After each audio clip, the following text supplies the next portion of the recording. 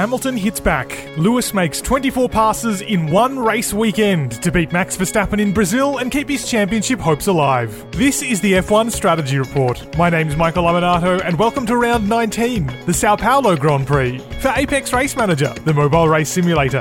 Downloaded for free for iOS and Android.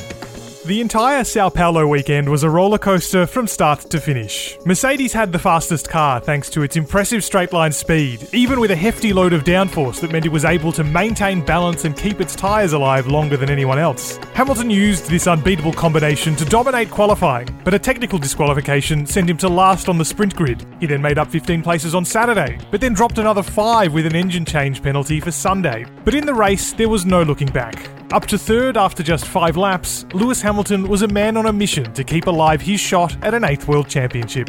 Mercedes timed its stops perfectly, undercutting with the first to close the gap to Verstappen and running long with the second to give Hamilton some extra grip to seize the lead. And after some questionable defending from Verstappen, the Briton was through with a beautiful piece of racing 12 laps from the flag to record one of the best victories of his career.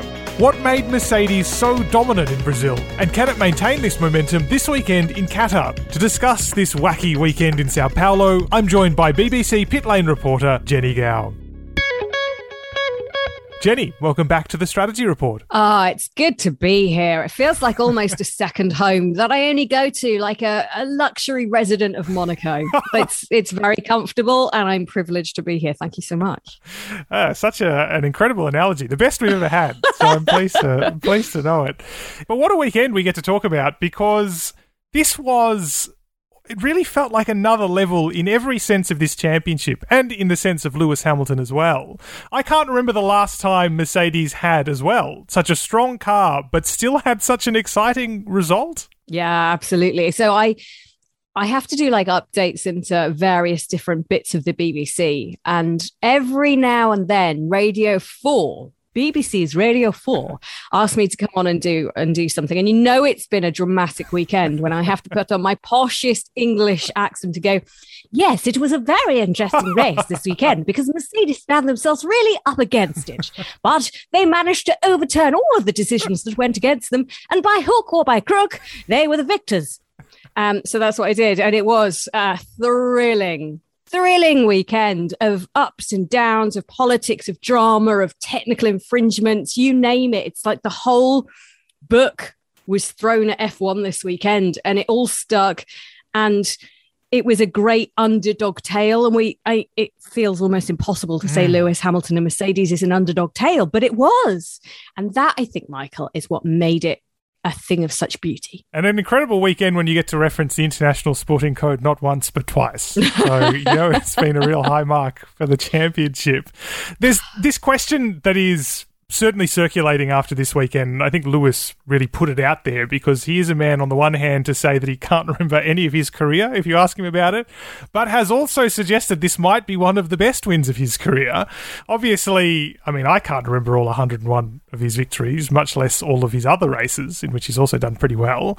But where does this performance in a more general sense rank for you for Lewis? Because he did have it all to do, but he also seemed to make it look very easy. Right at the top. Really right at the top. I started actually in the Formula One paddock in 2011, and he's had some good drives. Undoubtedly, he's won a lot of races, but he was on another level. And I think back to, was his amazing pole lap in Singapore when he was almost like it was just a thing of beauty to watch. I'm trying to think back of the year and I should know it off the top of my head. I want to say 16 or 17, but we've seen some pole performances from Lewis, which have been extraordinary and almost as if he's channeling something, another level.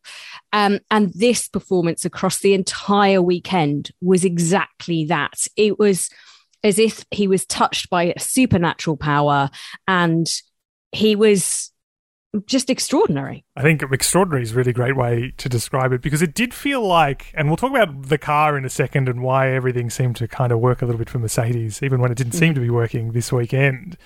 But there did seem to be a different energy as well. I think certainly with Lewis, putting that to one side though, but especially with Toto Wolff, which is kind of weird. He's normally pretty calm. He has his choice sound bites and all that kind of thing. He knows when to fire up, I suppose. But it felt like Mercedes just generally had a different energy this weekend. And I'm interested in your take on it, because coming into this weekend, it felt like, as much as momentum swung pretty wildly this season, it did feel like we were getting to that do or die part of the year. Another win for Max might have done it. Is this just, Mercedes waking up to, for the first time in many years, the prospect of losing? Was there something else going on this weekend? It did feel very primal. And looking at the scenes in the garage with Toto Wolff, looking down the barrel of the camera and swearing. And, we're used to Toto Wolff being this very polished, well-presented, methodical man who leads this fabulous team in their plight to, get another world championship, to, get another drivers' championship. And I think you're right. This battle this season has been so intense and it's so partisan and it's very personal now, I think, between Christian Horner and Toto Wolff. And you just have to listen to some of the sound bites coming out of them at the weekend to understand that this is the next level. I mean, Toto Wolff said, I think the team has always been together, that these decisions have brought us so close together that it's against us. That is what Lewis felt all his life. And now we feel it together as a team. We're going to fight.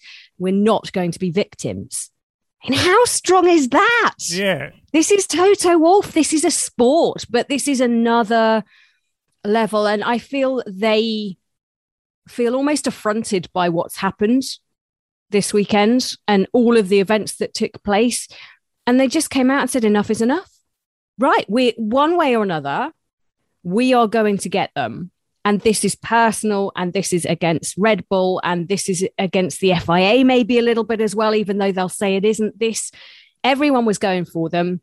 And, the inscription on the back of Lewis Hamilton's helmet that he has raced with for years, still I rise. Never has that been more appropriate. He did a lot of rising through the course of this. He overtook more cars than there are on the grid, which is a statistic I'm not sure will ever be matched, or might be, who knows, but certainly never been done. Let's talk about that car and some of those challenges, because Mercedes arrived, and Lewis Hamilton certainly projected a fair bit of pessimism arriving this weekend.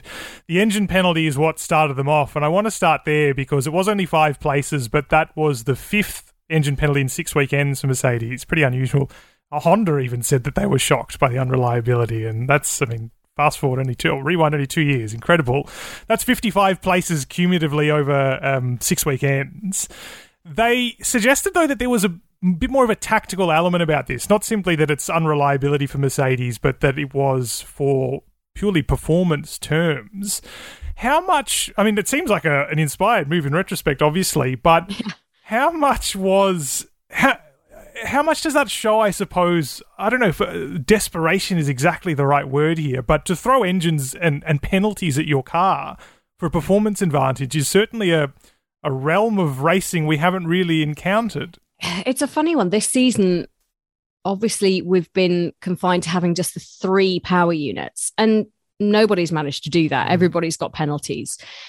But also this year has been the first time I think we've really seen a major reliability issue for Mercedes. Yes, of course, in 2016 when Rosberg won, Hamilton was beset with problem after problem with his car. It was reliability, many people think, that cost him that world title and not very much else. Double points didn't help at the end of the season, but there we go. Whereas this is, a part or a series of parts on the Mercedes which isn't working. They've found fault with the internal combustion engine. They won't go into detail about what it is, but they've had to keep on upgrading it to try and resolve this issue. And I think it's very much a case of, right, we think we've fixed it, pop a new ice in Bottas's car because he's the one that we can afford to take the penalties of more. He's not in contention for the championship. So we'll pop the upgrade in here, see if it works. And then when it does work or it proves more reliable, we can put that step into Lewis Hamilton's car. And then hopefully it will improve the reliability, but also the performance. So each new power unit you put in, especially a new internal combustion engine, you're going to get a little bit more horsepower, but it's only a little bit. It's not eons. But equally, if you can nail the reliability and you give yourself a spare engine, which is in essence what Mercedes have now done, they've got 2 engines in the pool, it means they can run it to a higher level of efficiency. So they can get more RPMs out of it. They can really push it. Whereas before they had to nurse it, because if it went boom in the middle of a race weekend, that was a problem for Lewis. A DNF, disastrous for Lewis. So I think if you put the combination of obviously the upgraded power unit together with the fact that they're able to push it harder, this is where a level of the jumpers comes from. Now, there's a lot of rumours circulating about Mercedes, a lot of them from Dr. Helmut Marko, who was, saying, oh, they've managed to get, hang on, I wrote it down because I was so astonished by the whole thing. He said they were getting 25 to 27 kph faster than Red Bull all of a sudden. And that number is just not correct. But they did have a hoof of pace, didn't they? Mm-hmm. I'm not going to quantify it. And Mercedes will not tell us, of course, they won't tell us what it's all down to. So we're all playing a guessing game, but my word, that worked for them. I think we can all agree on that. Yes, I think absolutely. I mean, it's an incredible result this weekend, whichever way or however we want to divide it up in terms of what was responsible for it. The engine was part of it. The straight line speed was at the crux of it. But before I do get on to, let's say, the actual events of the race, there is this off-track element forming, and it is starting to have a more, or certainly has the potential to have a more material impact on the championship than just being a great sideshow, I guess, for want of a better term. There was Hamilton being thrown out of qualifying. Now, that was not on account of Red Bull racing, but certainly Red Bull has been talking a lot about the rear wings, and we know that Red Bull was talking to the FIA about suspicions before the FIA and scrutineering eventually went and discovered this incidental problem with the rear wing, for example. This is the latest in a long line of things. We know there was the flexible wings earlier in the year. There was also inquiries made about the automation around pit stops, which negatively affected Red Bull in the middle of the season. We're now starting, we know the championship's extremely close. We now know one of the things Toto Wolff said this weekend was that diplomacy is dead, that he's going to be really hard at it in terms of how he approaches this kind of stuff in an offensive sense. How much potential is there for the championship to be really affected by just that personal element that you mentioned between these teams? I really hope it doesn't.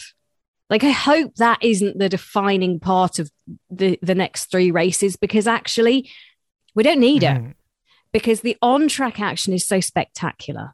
And I'm going to fast forward slightly in where you want to go with this. But if you look at what happened between Max and Lewis and the fact that the stewards seem to turn a total blind eye to Max going very wide and pushing Lewis even wider, and apparently that's fine because it's just racing and it doesn't matter if you're on track or not. The fact that they turned a blind eye to that was brilliant for the result, because it meant Lewis had to overtake him fair and square on track. The action was incredible. Lewis won that race. He didn't need the stewards to help him or give Max a 5-second penalty. And that is how I feel about the rest of the season. We don't need the drama about, protests and appeals and technical directives and sporting codes and sporting violations. Just let them race, because it is fabulous. So with regard then to the rear wing, and it is weird to talk about all of these things because in the end Hamilton won anyway, so we don't get to say, well, what happens if it didn't happen? Yeah. But it didn't matter. It was interesting, Toto Wolff's reaction to that, wasn't it? Because he did, and you mentioned this earlier, sort of bring the FIA and the stewards into it in a way that, in most sports, most people try not to bring the referees into it. The drivers do, but they, get easily worked up, don't they? He suggested that in other circumstances that shouldn't have been a penalty, should have been given an opportunity essentially to repair the rear wing rather than it go all this way. Did you think that was too much? What was your take on that whole 24-hour investigation? It was all a bit bonkers, wasn't it, in the end? And I understand Mercedes' frustration with this, because Red Bull keep on changing elements of their rear wing after or before qualifying or before the race. And they don't get penalised for it. However, they don't fail any inspections either. Now, yes, Red Bull were throwing around, a lot of accusations to the FIA. They were, seen sitting together discussing things, and it's almost as if Christian Horner and Dr. Helmut Marko are lobbying the FIA to say, come on, we think this isn't right. We think that isn't right. There's been, as you say, a lot of protests through the season. And it's been quite nasty at times between Red Bull and Mercedes striving for a little bit of advantage. Now, whatever's going on with the Mercedes, and, don't even start looking at certain websites because there are so many different conspiracy theories. It's unreal. Is the steering wheel moving or not? Is the wing moving or not? Is that the Red Bull or the Mercedes rear wing moving and flexing? Who knows? These are very clever people. They're some of the top engineers in the world. The FIA have now got some of the top engineers in the world to try and work to make sure nobody's cheating. So we have to have faith in the FIA, because if we don't, we're basically saying the sport we all love and follow isn't run properly. So what's the point of following it and loving it? So I think part of you has to sign up to the fact that what the FIA are doing is right and proper. And they are doing all they can to make sure this sport is run in the best way and the fairest way possible. And who knows what Mercedes are actually doing with that rear wing, whether it's fair and proper or not. But at the moment, yes, they failed one test, but it was only on one wing. It was so tight. Was it 0.2 millimeters? Was the difference of where it should have been to what it was? And that was only on one side of the rear wing. So we're not talking about them maliciously doing something. But equally, Red Bull feel they are doing something which isn't appropriate. It's got nothing to do with the penalty that we saw at the weekend with the DRS opening a little bit too wide. It's something else. We just don't know what it is. But that's F1, isn't it? It's smoke and mirrors all the time. Will we get to the bottom of it? Will, Drive to Survive manage to uncover some footage that's never been seen of before? And next March, we'll all be sitting there at the premiere going,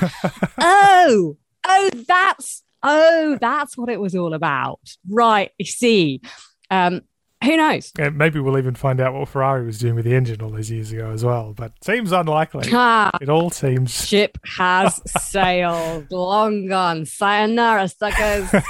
That's what they're saying, probably. As they've managed to, again, find an incredible turn of pace at the right time of a championship. When no one's looking, you can do whatever you like. That's the whole point, right? That's how it works. It is an interesting thing. Sure. It is an interesting thing.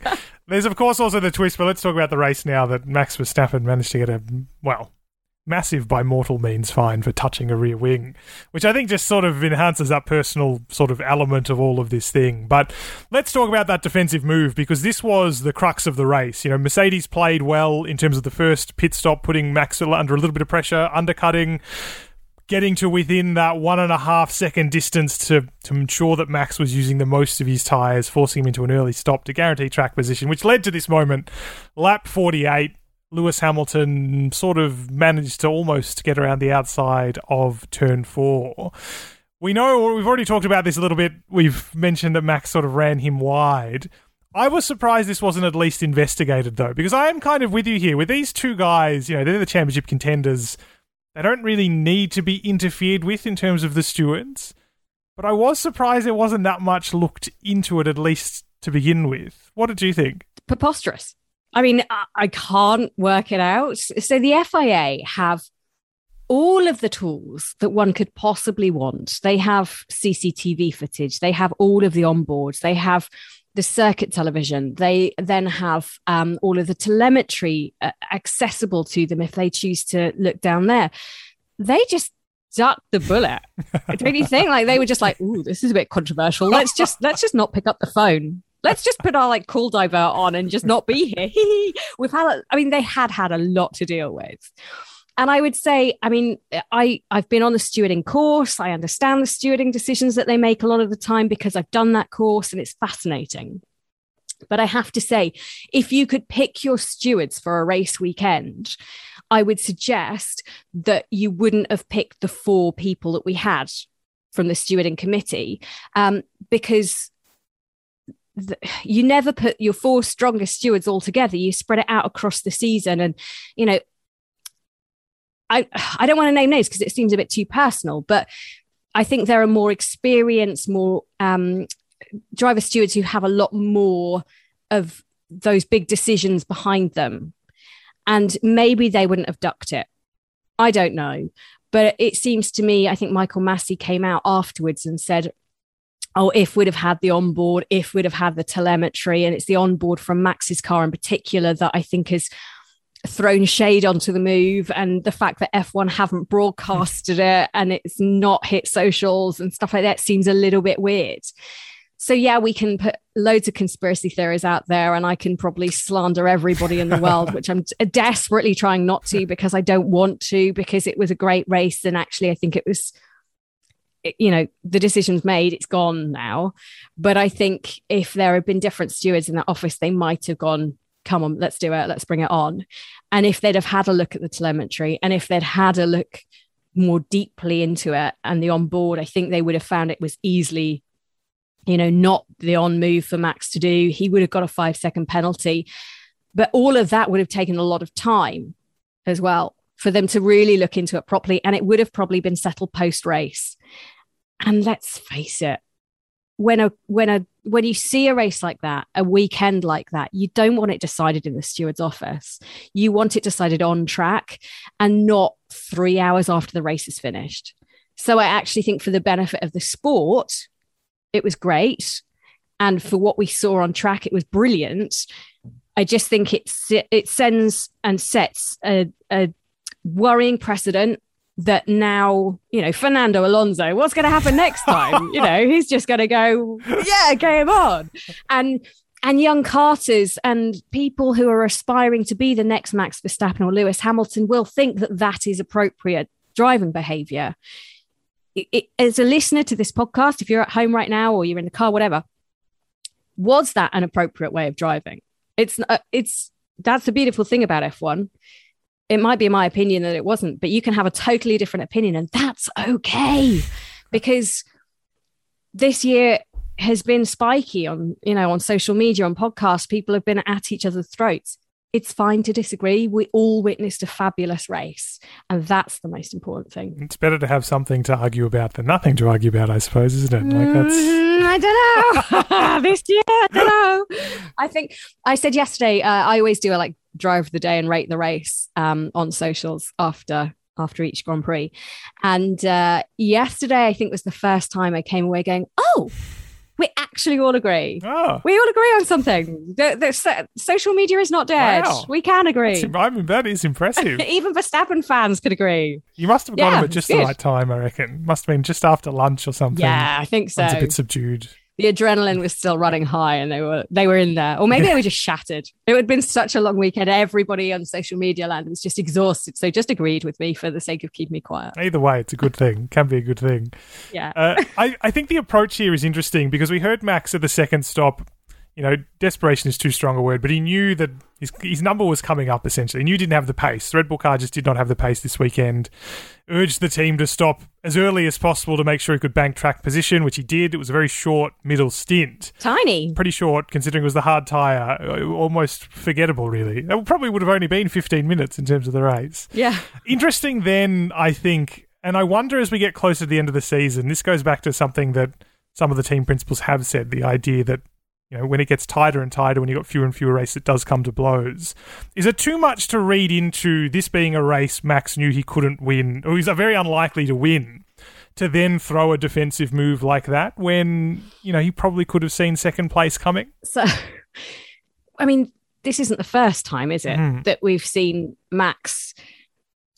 and I don't think... it's so difficult to know how aggressive, how offensive it was. I think it's just his style is that he will not yield. And we have seen this time and time again. And it's when Hamilton won't yield. And now everyone will be like, oh, she's a Hamilton bias, blah, blah, blah. When Hamilton yields, they save the corner, they don't crash. If Hamilton does not yield, Monza, they crash. Silverstone, they crash. And so I think desperation is a good word in terms of the championship, because if you look back at Silverstone, when Hamilton did the wrong thing and was, judged by the stewards to have done the wrong thing because they did investigate it there, funnily enough, then it was because Hamilton did not yield. And Hamilton did yield on this occasion because he couldn't afford to have a shunt, because he knows if he does not finish that race, Max can go away with the title. So I think Max can afford to be more aggressive with Lewis. Lewis cannot afford to get tangled up with Max for the sake of his championship challenge.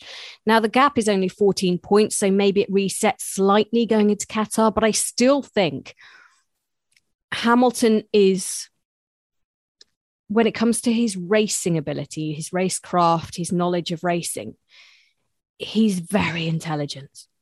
And he is now looking at Max Verstappen, looking at this Red Bull target, because he feels this is, he feels aggrieved by the current situation. And that's fired him up. So I don't know what we'll see in the last 3 races. I hope for everybody's sake that they can keep it respectful on track and that it doesn't get decided by one driver booting the other off, because that would be incredibly sad for everybody. I'm so torn. I think Max has had the perfect season this year. He is a worthy champion right now. And right now, most seasons would have been done and he would have been crowned champion already. And he has been faultless many times. Was he faultless in the race in Brazil? No. And I feel that pressure now could decide this championship, how they react, how much it matters to them. Michael, how many times have you heard Max Verstappen saying, "Won't change my life, doesn't matter"? Yeah, he loves to say it. Probably in his helmet somewhere. Do you think it's true? I feel like he's got to feel it eventually, but I have been impressed that we're now 3 rounds close to the end of the season and he's just shown no sign of it at all. For a guy who's so young and I guess relatively experienced, because he has been around for a long time, but not experienced in title fights, I have been surprised that we're so close to the end of the season and there has been no sign of it. No. I think it's just a fascinating contest, isn't it? And I hope they kind of are level on pace for the rest of the season. I hope it's fair. And I just hope it shows us motorsport fans that there's life in the old dog yet. When it comes to the World Championship. But can you remember, like 3 years ago, F1 was dead and buried. It was like, oh, what are we going to do now? Like, it was just turning into like a historical championship. It's just dull. They were losing, hemorrhaging TV audiences. And all of a sudden it's like, oh my gosh, F1's the best sport in the world. Everyone's enthused about it. And, TV ratings have gone up, radio ratings, podcasts, everyone's listening because you can't get enough of it. It's been an incredible season. It absolutely has been. There's one other element I think that could potentially decide or have an effect on this season, and that is the second drivers in this championship, Sergio Perez and Valtteri Bottas. Bottas finished on the podium in the end, had an up and down weekend like I guess Mercedes did in general. Won the sprint, did not do so well off the line the second time around in the Grand Prix. He got stuck behind Perez early. It's interesting to decide which of the second drivers, I guess, had the better race, because Bottas did get stuck behind Perez, potentially could have caught Verstappen at the end had that not happened. But then you'd say by that same token, Perez did enough, really, because he defended Max's second place. And, had Max been third, we'd be looking at even though it's only a couple of points, almost a dramatically different title picture, I'd say, heading into the third last round of the season.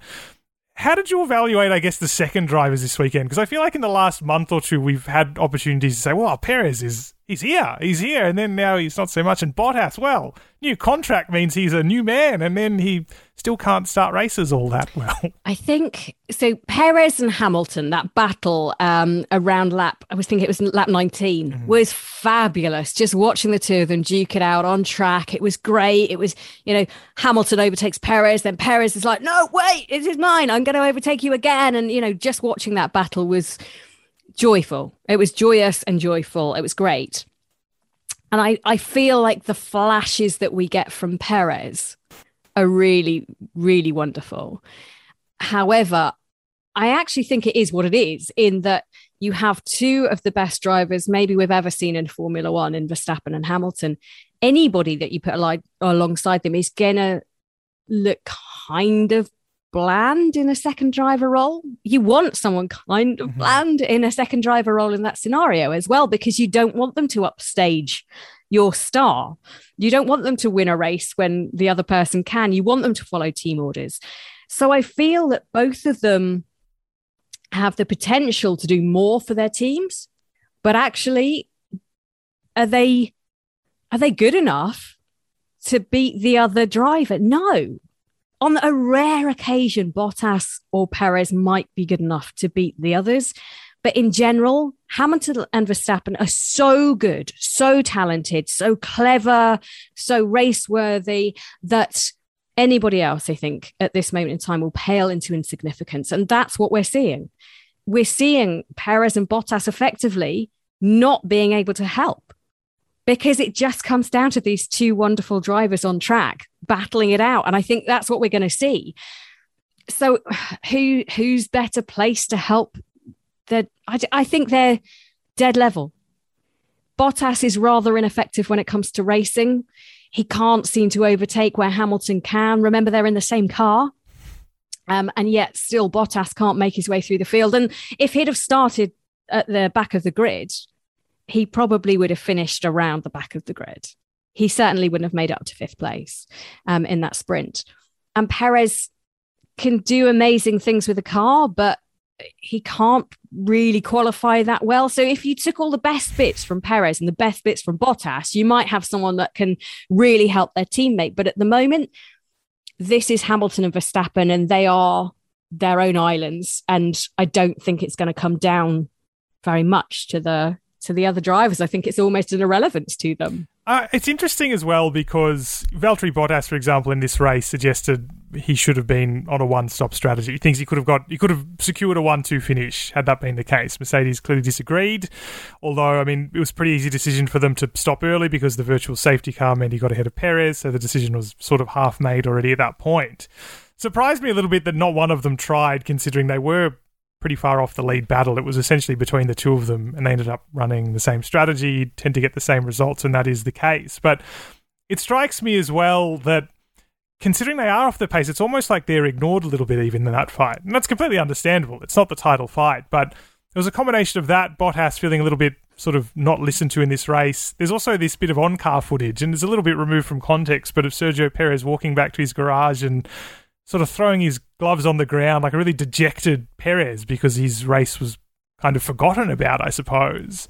And I wonder what that second seat holds for both of them. We know Red Bull's second seat troubles are sort of long running, aren't they? Perez has sort of had a good job of it, but he's had these off races. And we know George Russell is rocking up in the Mercedes next year. And if the focus is still on Hamilton, is that more of a risk, I guess, for him when we consider that strategy will always be focused around Hamilton as the lead driver? I think actually Mercedes are quite fair going into a season.